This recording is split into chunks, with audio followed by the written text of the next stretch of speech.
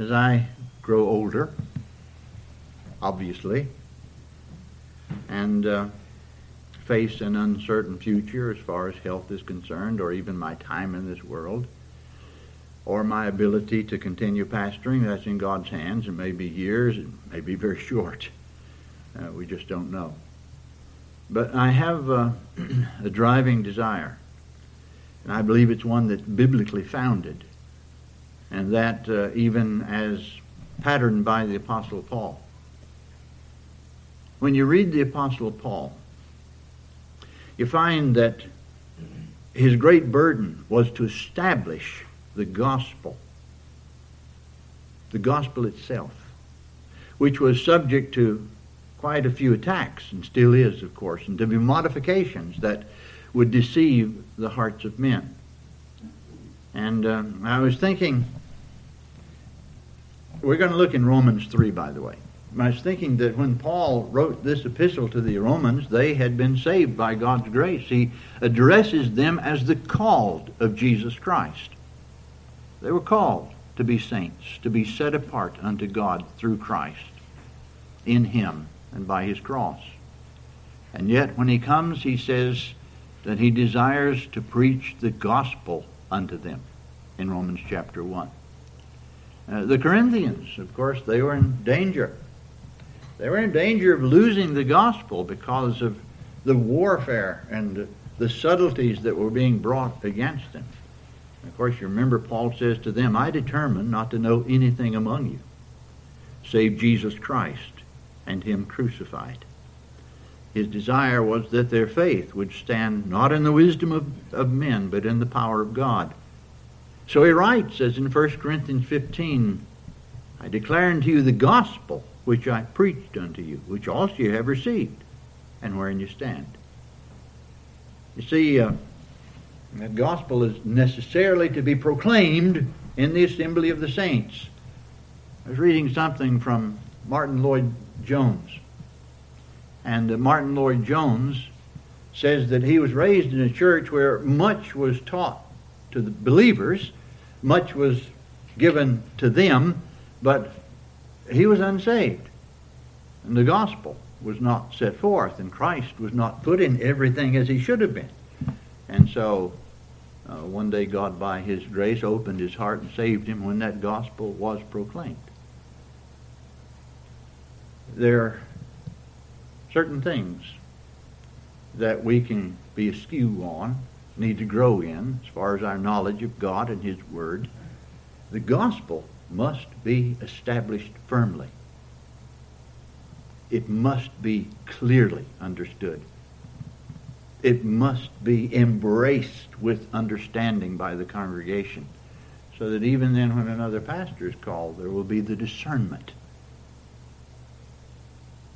of his preaching, whether it is the gospel that God gave in His Word. And the establishment of that is very important. That's why it's preached over and over again in various forms in the Scripture by the apostles. And in that regard, if you're going to understand the gospel, and if you're going to understand the salvation of God, you've got to understand something very important about the fall of man in the garden. The way you comprehend sin, the way that is understood and what it did to the human race is essential to the gospel and to the preaching of the gospel. And so I was reading something from Rolf Barnard. Rolf Barnard, of course, an evangelist, now with the Lord, mightily used of God in the proclamation of the truth, when very many knew what we term the doctrines of grace, but he did, and could get into sometimes large churches and cause a lot of times a great deal of warfare because he would preach that truth. But many were, as it were, shaken to God and His truth under his ministry. And I was reading something, doesn't take long to read, what happened in the garden.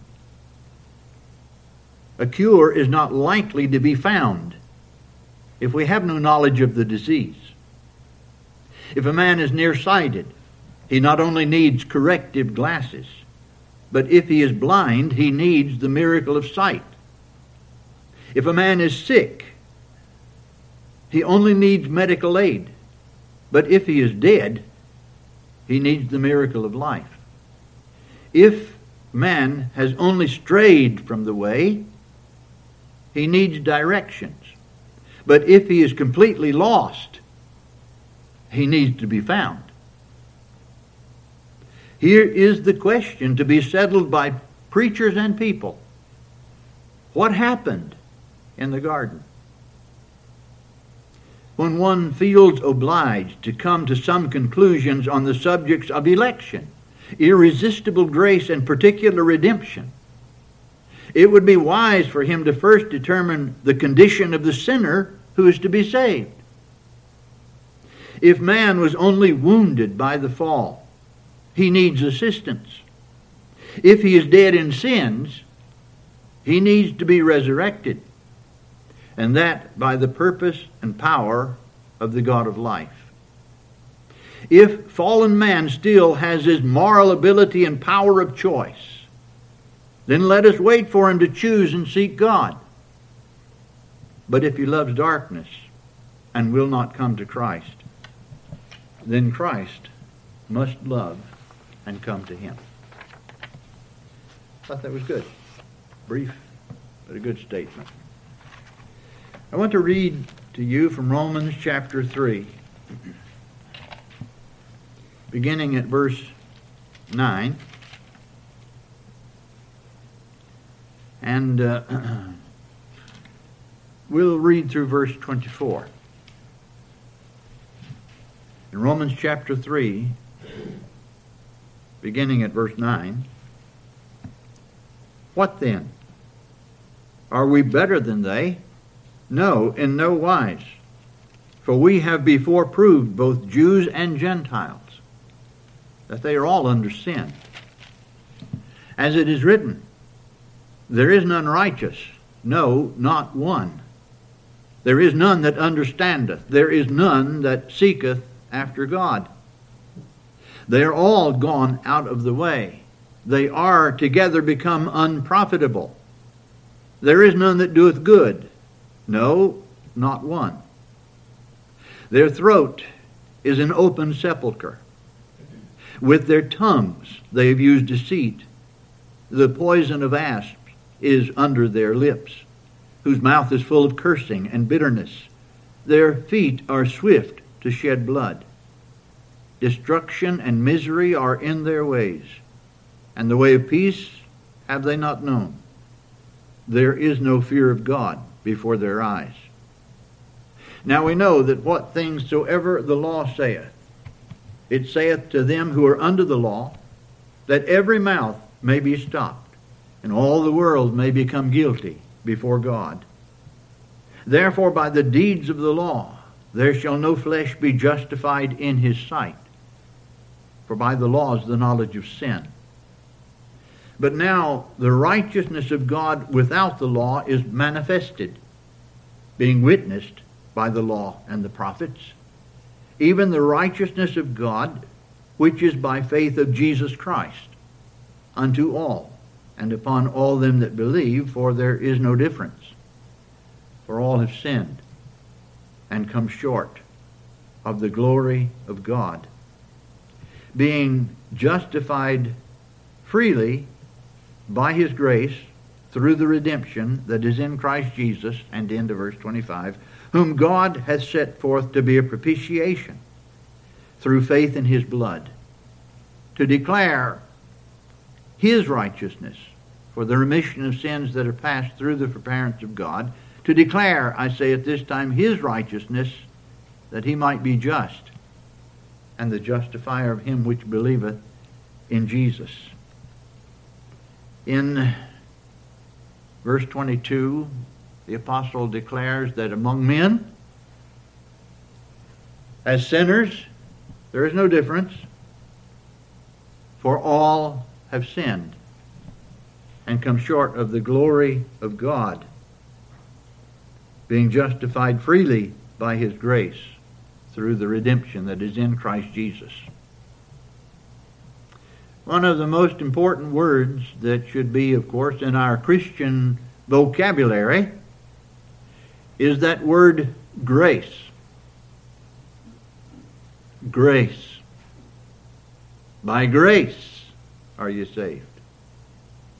You know the grace of our Lord Jesus Christ. Salvation is to the praise of the glory of God's grace. But I fear that grace in the biblical sense is rather one of the least understood words.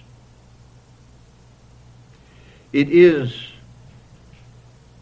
man's natural inclination, and that due to human pride, to think that he or she in some way must add something. There must be some merit, no matter how small, in order for God to save them or to save one. Statements are made. Statements that are totally foreign to the meaning of grace in the Word of God, completely foreign to Scripture. Statements actually preached, I heard in time past in my own course, like God has done everything He can do. Now it's all up to you. Is that what we're taught in Scripture? That salvation is resting in the hands of man? Few understand the huge meaning of grace because they do not understand what sin has done to all men by nature. They don't comprehend the spiritual devastation of sin in the human race. And until it's understood that sin has robbed of all spiritual ability, it's not going to be understood that salvation is all of God, that it's all of grace, that it's all to the praise of the glory of His grace. In spite of the truth that clearly revealed in Scripture is that the mercy of God is not bestowed because of the human will. Men will still cling to a free will gospel and salvation. Even though, as we learn in Scripture, as in John chapter 1, verses 12 and 13, as many as received Him, to them gave He the power to become the sons of God, even to them that believe on His name, which were born not of blood, nor of the will of the flesh, nor of the will of man, but of God. Or, as in Romans 9:16, it is not of him that willeth, nor of him that runneth, but of God. Long ago in the book of Jonah, those 5 words, salvation is of the Lord, rang out. And they're still true. Salvation is of the Lord. In spite of the revealed truth that grace alone, apart from any human merit whatsoever, is only bestowed upon those, quote, chosen to salvation, men still preach that it comes by human choice. The Apostle Paul, in this epistle, sets that forth clearly. In Romans 11, he speaks of a remnant that shall be saved among the Jews. He says, even so, then at this present time there is a remnant according to the election of grace. God said back in the prophecy of Isaiah that had He not left a small remnant, none of them would be saved. That remnant, they were no better by nature than their brethren. It was God's electing mercy that saved them. If by grace, it's no more of works. Otherwise, grace is no more grace. If it be of works, no more grace. Otherwise, grace, that's not grace. Clearly in Scripture, Salvation is by grace alone. Grace only.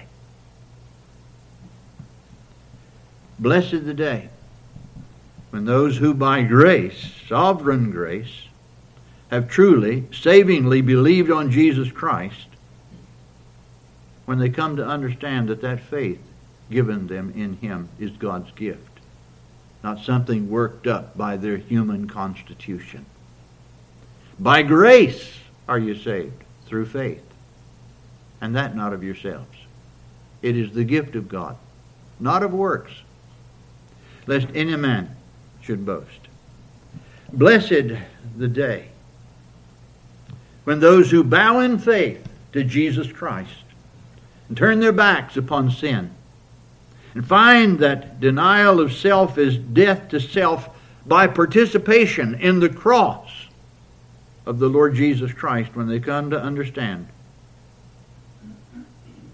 that grace brought repentance to salvation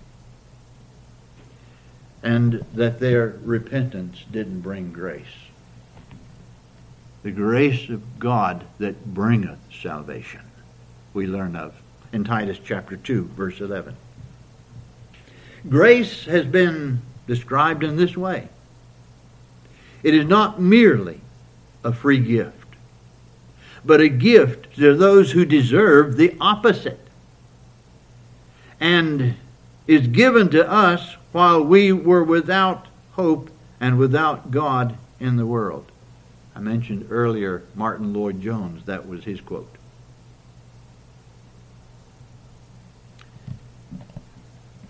So we're going to consider this wondrousness of grace in salvation. Amazing grace.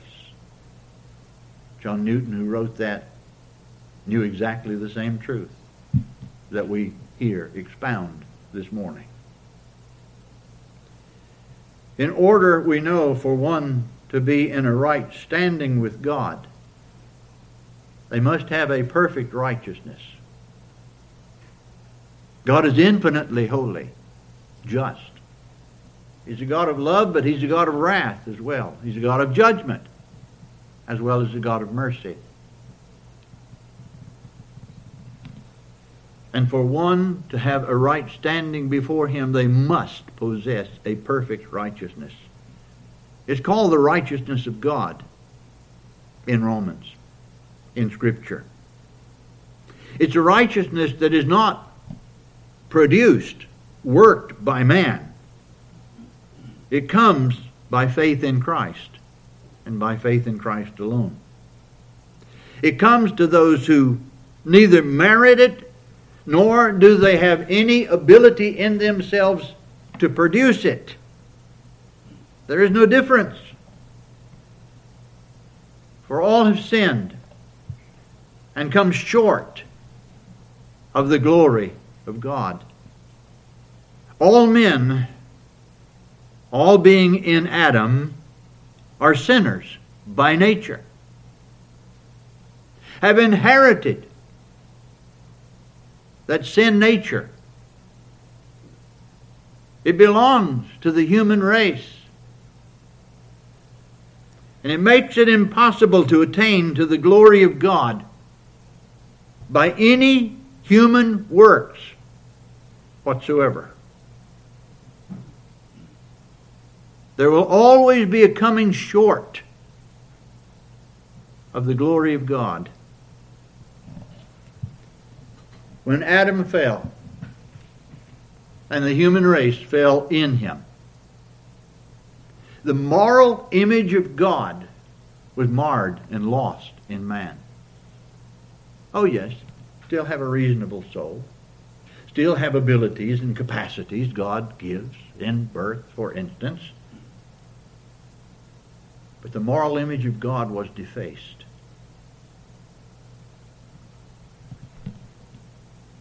And all who are born into this world are born as sinners by nature. Long ago, Job, in Job chapter 14, who can bring a clean thing out of an unclean? Not one. Long ago, the wise man Solomon, there's not a just man upon earth that doeth good and sinneth not. Ecclesiastes 7 verse 20. That was from his observation as well. All have sinned and come short of the glory of God. And in sin, man lost the moral image of God. Adam fell from his glory. What did his glory consist of? His glory consisted in being created in the image of God. To have the glory of God is to be in His image.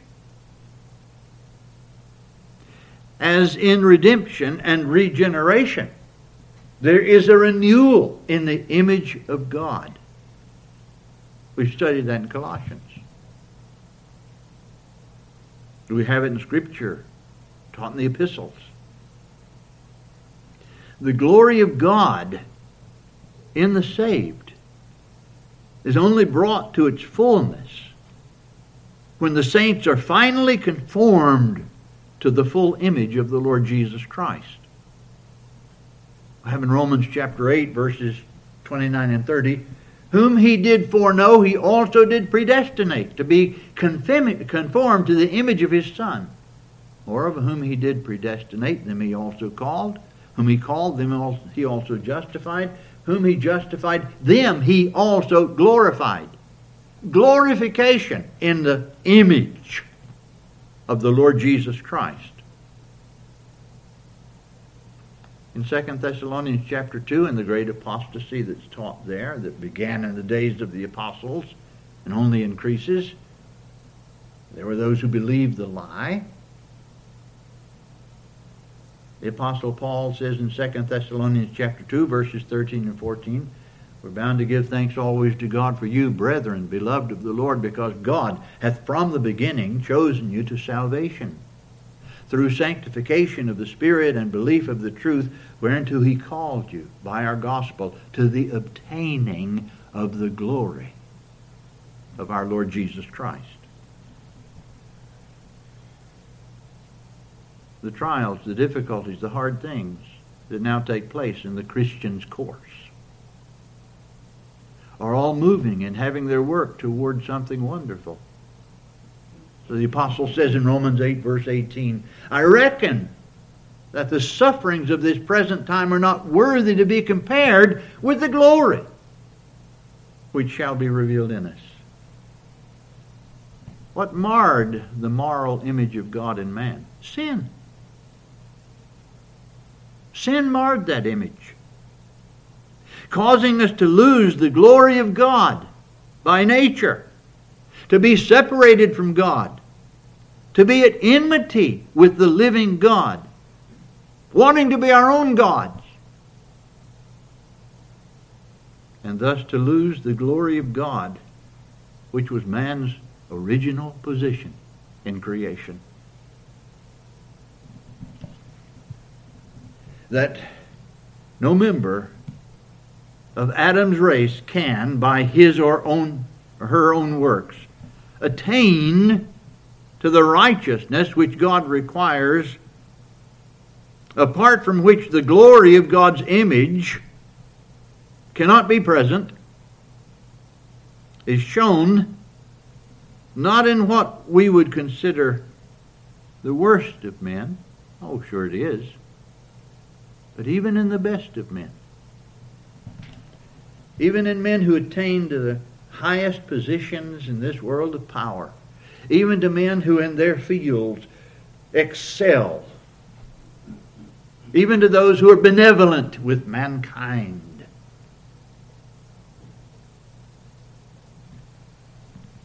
The Scripture says something incredible in Psalm 39, verse 5. Not man at his worst state. Man at his best state is altogether vanity. Isn't that an incredible verse? You see, men like to look at others and think, boy, they're really something. They're sinners. Apart from Christ, they're as big a sinner as anybody in the world.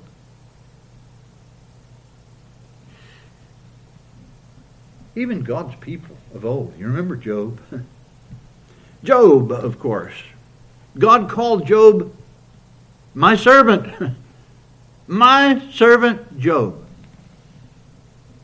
Told the old adversary, look, there's not a man in the earth like him. Right? But what happened when Job was in the presence of the living God? What does he exclaim? Behold, I am vile. In the presence of God, in the blaze of the holiness of God. And that's the first thing the sinner is confronted with. When conviction comes, they know that God is holy, that He's just, that He's a just judge. I think some of the old Puritans put it like this: wrath is let into the soul. Wrath is let into the soul. That must take place if one is ever to be saved by God's wondrous grace. They must come to recognize what they are and own it. In the presence of God, in the blaze of His holiness, it was His own servant, His prophet Isaiah, who exclaims in Isaiah chapter 6 that he is vile. I'm undone. I am undone, a man of unclean lips. The closer we get to the living God, the more our vileness shows up.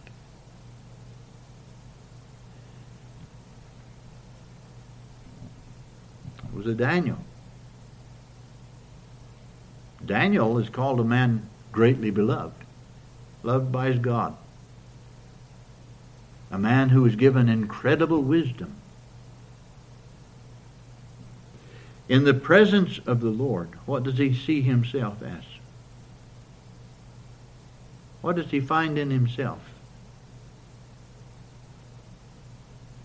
He painfully declares in Daniel chapter 10, my comeliness was turned in me into corruption, and I retained no strength. You see, in the presence of God, sometimes when we come to recognize and grieve and mourn over the fact of sin found in us, that's a pretty good thing, pretty good indication of God's grace. That's why the believer comes to hate sin, loathe it, to love God's right ways, and yet it still dwells in him or her. They still war against it. It's the most grievous thing there is to them. And they have to cry out, behold, I am vile in myself. Everything that looked good in me, no, in the presence of God looked pretty bad. It's absolutely necessary that you know, that you admit, I have sinned. I have come short of the glory of God.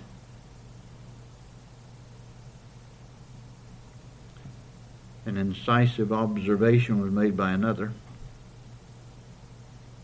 If the first chapters of Romans mean anything to us, they have shown that spiritually there is no difference between us and the most destitute of persons.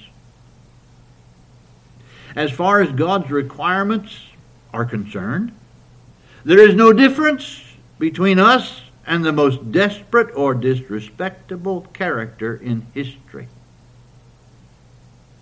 Until we know that in God's sight there is no difference between us and even the wildest profligate, we cannot be saved. It's quite a statement, isn't it? Quite a statement. When God does a convicting work, it withers. It brings great sorrow. It brings the realization of what we are by nature. That we need to see taking place in our day. If we ever have an awakening, that's where it's going to begin. In men. There is no true understanding. There's no true appreciation of the true grace of God unless you begin here. For you and I have sinned and come short of the glory of God. Why is it that the believer grieves and finds such trouble and sometimes tormenting thoughts over past sins? And so vehemently resists sin and fights against it. How sorrowful. Even God's people, writing to the Corinthians, they had to be brought to repentance, sorrowed to repentance. They were already saved. They were already God's people. But we don't repent just once. We find sorrow for sin and repentance often taking place in us. Do we not, as God's people, when we're conscious of it? Due to sin, a horrendous thing. Due to sin, all are void of any ability to meet God's standard, thus always come short of obtaining His glory. Always. Sin not only robbed us of the image of God, it removes us from God. It separates us from God. Your sins have separated between you and your God. So spiritually devastated that it left us without any strength to do anything at all about it. There's no desire for things that are holy by the natural man. He desires the things that please his flesh. Can easily be led into the grossest of immoralities and so forth.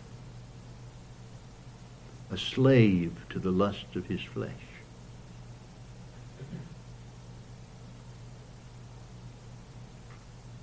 Sin devastated us.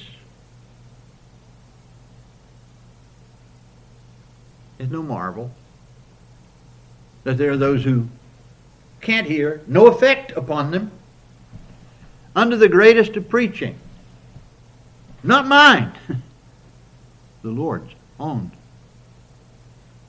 The Lord of glory had to say to some in John 8, verse 43, why do you not understand my speech? Even because you cannot hear my word. The Lord Jesus says to a teacher in Israel, no doubt a highly esteemed member of the Sanhedrin, except a man be born again, he cannot see the kingdom of God. Nicodemus didn't understand the kingdom of God. Nicodemus did not comprehend the rule of God over all things. Nicodemus could not comprehend the rule of God in the regenerate, because he was not born of God, at least not yet.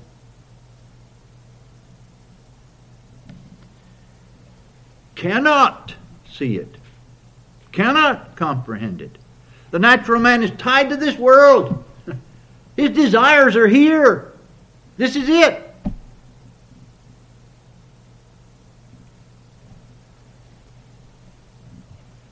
The natural man is incapable of spiritual understanding. We marvel sometimes that there are those under the clearest of preaching, they can't comprehend it. They don't desire it. They don't want it. They'd rather be anywhere else than under the ministry of the Word of God. We should not marvel at it. The natural man receiveth not the things of the Spirit of God. They are foolishness to him. Neither can he know them, because they're spiritually discerned. That is, he has no ability to know them. By nature, that's what sin has done to one. And that foolish there has also a meaning of, means nothing to him. Sin didn't simply wound us. It didn't simply make us sick. It killed us spiritually. It killed us. Dead in trespasses and sins, as in Ephesians 2:1. So left to ourselves, what hope is there of recovery? If left to ourselves, there is no hope of recovery. Blessed the day when we're brought to the consciousness and the conviction of sin against God and God only. That what we've done didn't simply hurt somebody else. Oh, it did. It did.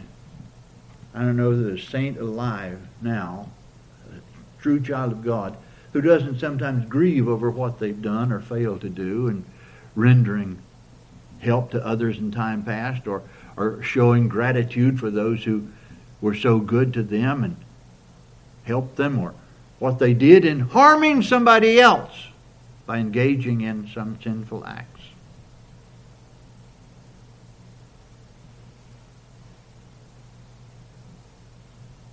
But the believer comes to realize, against thee only have I sinned, and done this evil in thy sight.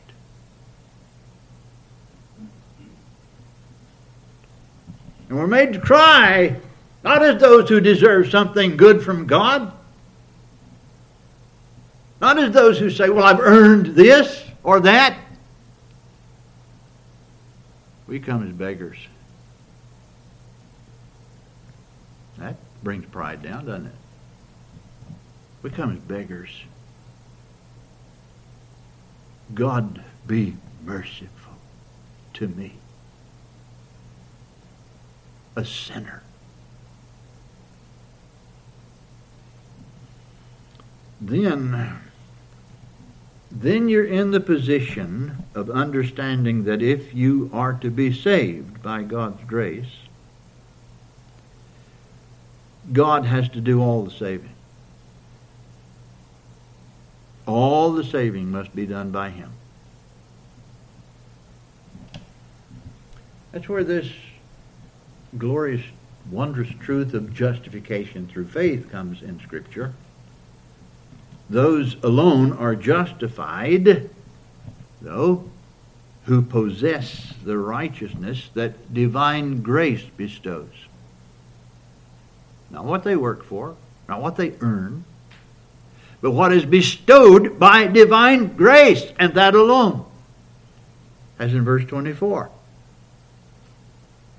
Even the righteousness of God, or being justified freely by His grace, through the redemption that is in Christ Jesus. The saved are the justified. Only the saved are the justified. So justification is crucial to the divinely revealed gospel, to the gospel God gives in His Word. Paul called those whom God has truly called and made His own the just. They are called the just. He says in the first chapter, I'm not ashamed of the gospel of Christ, For it is the power of God unto salvation to everyone that believeth, to the Jew first and also to the Greek. For therein is the righteousness of God revealed from faith to faith, as it is written, the just shall live by faith. The saved are called the just. But in this epistle of Romans, here in verse 24, this is the first time the verb justified is used in this epistle. Being justified freely by His grace. So what exactly is to be justified? What does it mean to be justified? Does it mean to make one righteous? No, it does not mean to make one righteous. Does it mean to treat them as righteous, though they're not so in themselves? No, that's not the meaning. The righteousness of God, which one must possess to be saved, and justification are not exactly the same. Though the one is not without the other. Justification is a legal term.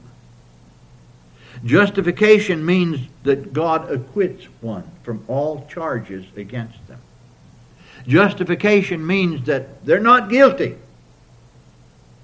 Well, how is that? When we've sinned and come short of the glory of God. God yet acquits one of all the charges brought against them. That's no little thing. The righteous judge acquits one of all the charges brought against them, though they had committed the sins.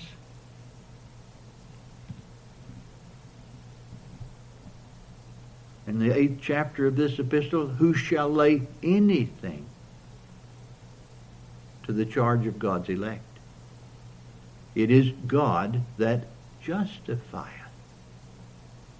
It is God who declares one not guilty.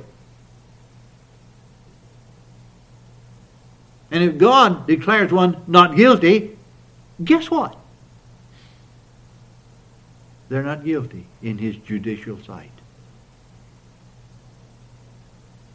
They have no sins in His judicial sight. It is the way one is justified. Declared not guilty, but righteous. That is the great thrust of Paul's teaching. The sinner. How can a sinner have a perfect righteousness that's accepted by God, and on the basis of that perfect righteousness be declared not guilty, but righteous? Well, in order to be justified, you must have the righteousness of God. But how and when do the unrighteous obtain such a righteousness that God Himself approves? That meets His perfect standard? Paul will show that it comes in a way and at a time different than any works-based salvation could ever produce. As a matter of fact, he teaches that works justify no one. No one is justified by what they do, what they perform. No one has anything to contribute to this justification by any merit whatsoever. The apostle declares in verse 20 of Romans 3, by the deeds of the law, there shall no flesh be justified in his sight. For by the law is the knowledge of sin. We read together this morning in Titus chapter 3, verse 5, not by works of righteousness which we have done, but according to His mercy He saved us. anyone teaching that justification in any way comes by works opposes the clear revelation of the gospel of Jesus Christ. Is it pretty serious? Is it serious? It's serious enough to subvert the souls of men. It's serious enough to deceive men. It's serious enough that when there were those who were teaching the Galatians that they couldn't be saved only by faith in Christ, they had to be saved by faith plus works, what did the Apostle Paul write to them and say? I marvel that you're so soon removed from him that called you into the grace of Christ unto another gospel, which is not another, but there be some that pervert the gospel of Christ. He didn't mince any words. Let them be accursed. Pretty serious, the gospel. Pretty serious, the purity of the gospel, as God gives it in His Word. A works-based salvation is taught by some, then, that really the final verdict must await to the day of judgment. The Jews taught that salvation was by the works of the law, and you'd have to wait to the day of judgment. Later, Roman Catholicism taught that it's faith plus works that equal justification. And the more works, the more one is likely to be justified at the last judgment. Even many have arisen in the ranks of those we term Arminians, those with the free will gospel, teaching works as necessary to salvation, and that one can actually lose their salvation according to how they make use of their, quote, free will. But according to the only scriptural gospel there is, the only saving gospel God gave, the gospel Paul gives us by divine inspiration, contrary to all human reason, God's verdict justifies a person now. The very moment you savingly believe on Jesus Christ, the very moment you give up all thought of your own works or your own merit and trust in Him alone, you're justified. Justified through faith. You're justified, as in Romans chapter 3, verse 28. Therefore we conclude that a man is justified by faith, without the deeds of the law. What a wondrous thing when one comes to know and trust and rest only in Christ. That there is therefore now no condemnation to them which are in Christ Jesus, who walk not after the flesh, but after the Spirit. So I'll give you the Word of God, for which you're responsible. Should you put it off? Should you delay coming to Christ?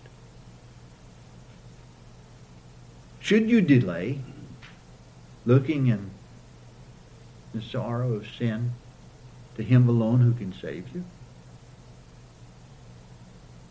God says in Isaiah 1:18, come now. Come now. And let us reason together, saith the Lord. Though your sins be as scarlet, they shall be as white as snow. Though they be red like crimson, they shall be as wool. Come now. Let us reason together. And we listen to God. And His reason is Christ crucified. His Son sent into this world to save sinners. And all of the sins, you know what? It's impossible for us to calculate our sins. impossible. They're more than what? They're more than the hairs of your head. I know I have a lot of fewer hairs than I used to have, but I still couldn't count them. Might one day, the way things are going, but yeah, it's amazing. The hairs of your head. You can't count them. We can't count all our sins. There's some things so bad that we remember them. There's some things so bad it's hard to get out of your memory. Isn't that true? Isn't that so? But there are multitudes of sins that we don't even remember, that we commit as easy as drinking water.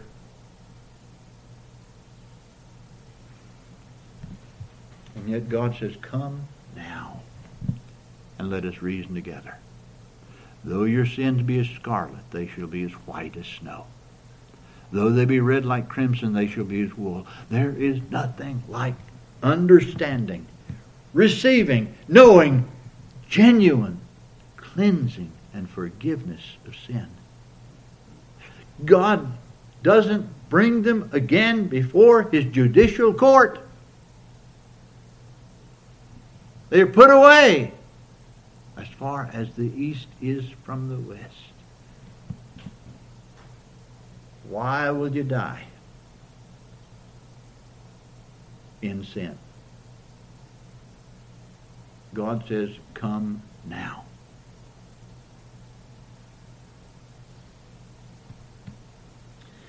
Salvation is God's free gift. It's not earned, it's bestowed.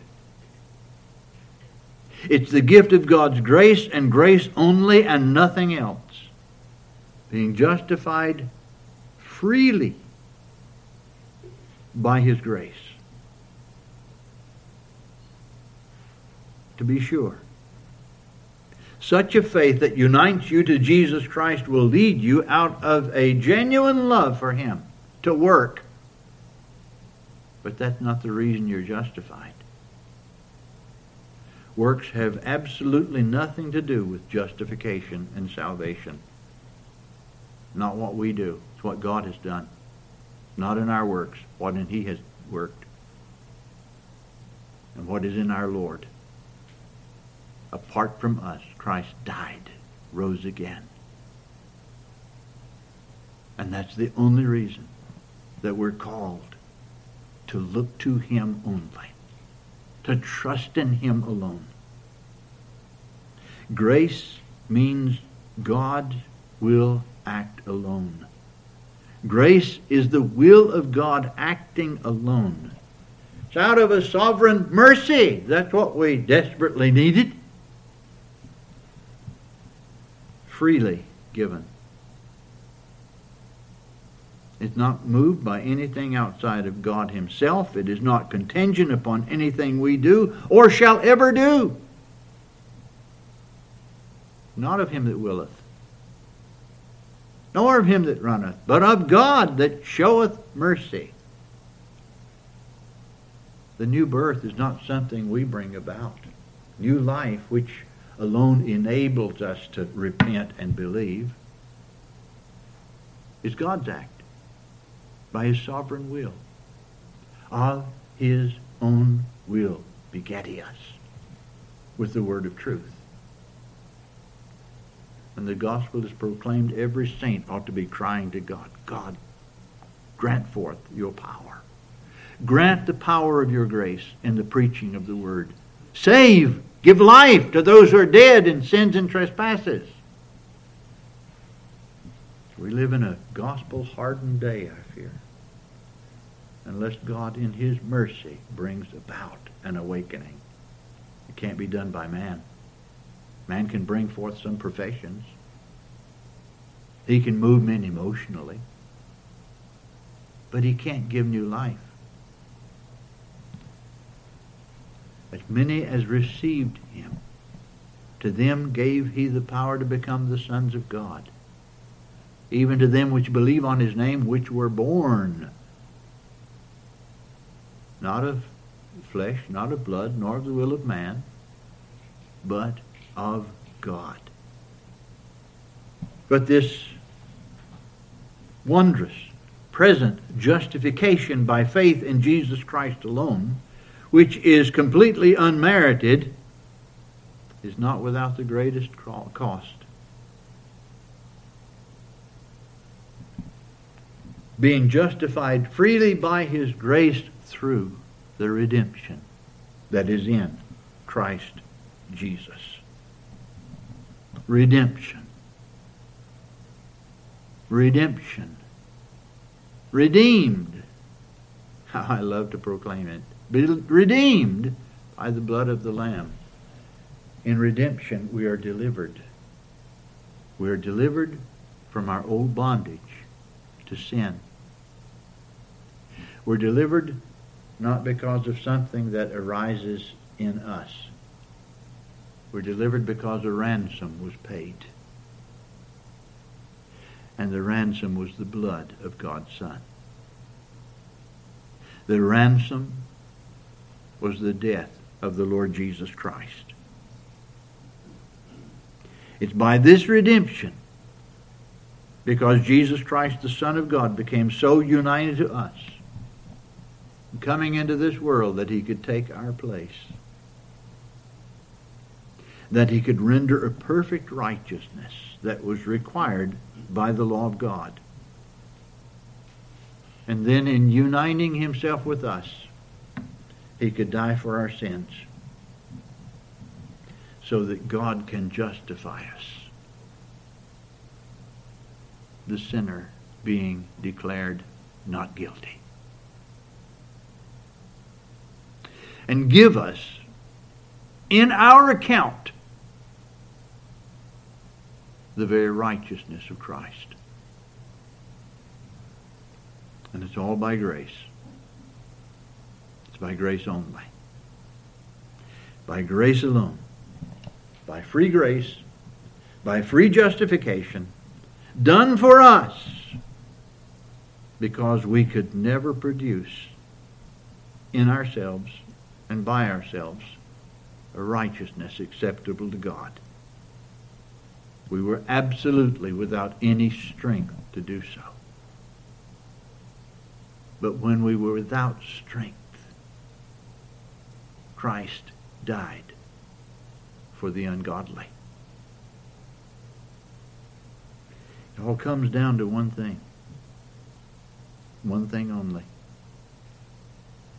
He that hath the Son hath life. He that hath not the Son of God hath not life. Blessed those who have a true understanding, who refuse to trust in themselves, in anything in themselves, and look away only to Jesus Christ crucified, and can sing, my hope is built on nothing less than Jesus' blood and righteousness. I dare not trust the sweetest frame, but wholly lean on Jesus' name. On Christ, the solid rock I stand. All other ground is sinking sand. All other ground is sinking sand. May God bless the ministry of His holy word.